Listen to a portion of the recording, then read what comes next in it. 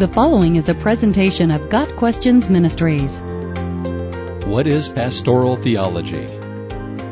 Pastoral theology is the study of what the Bible says about the office of pastor, elder, bishop, or overseer.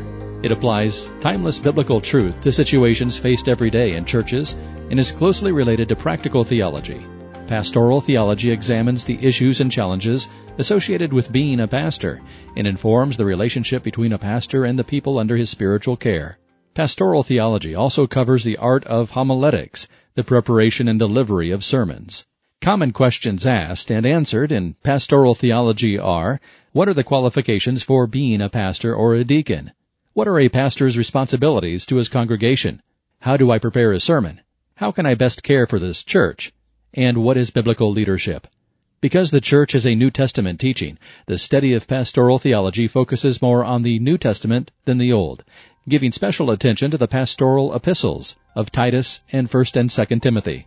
In those books we find guidance for administering a church and, just as importantly, commands that the pastor cultivate godliness in his own life and in the lives of his congregation. An elder must be blameless, Titus 1 verse 6. Pastoral theology is an important branch of biblical theology.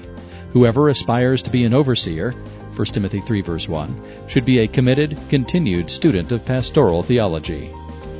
Got Questions Ministries seeks to glorify the Lord Jesus Christ by providing biblical answers to today's questions. Online at gotquestions.org.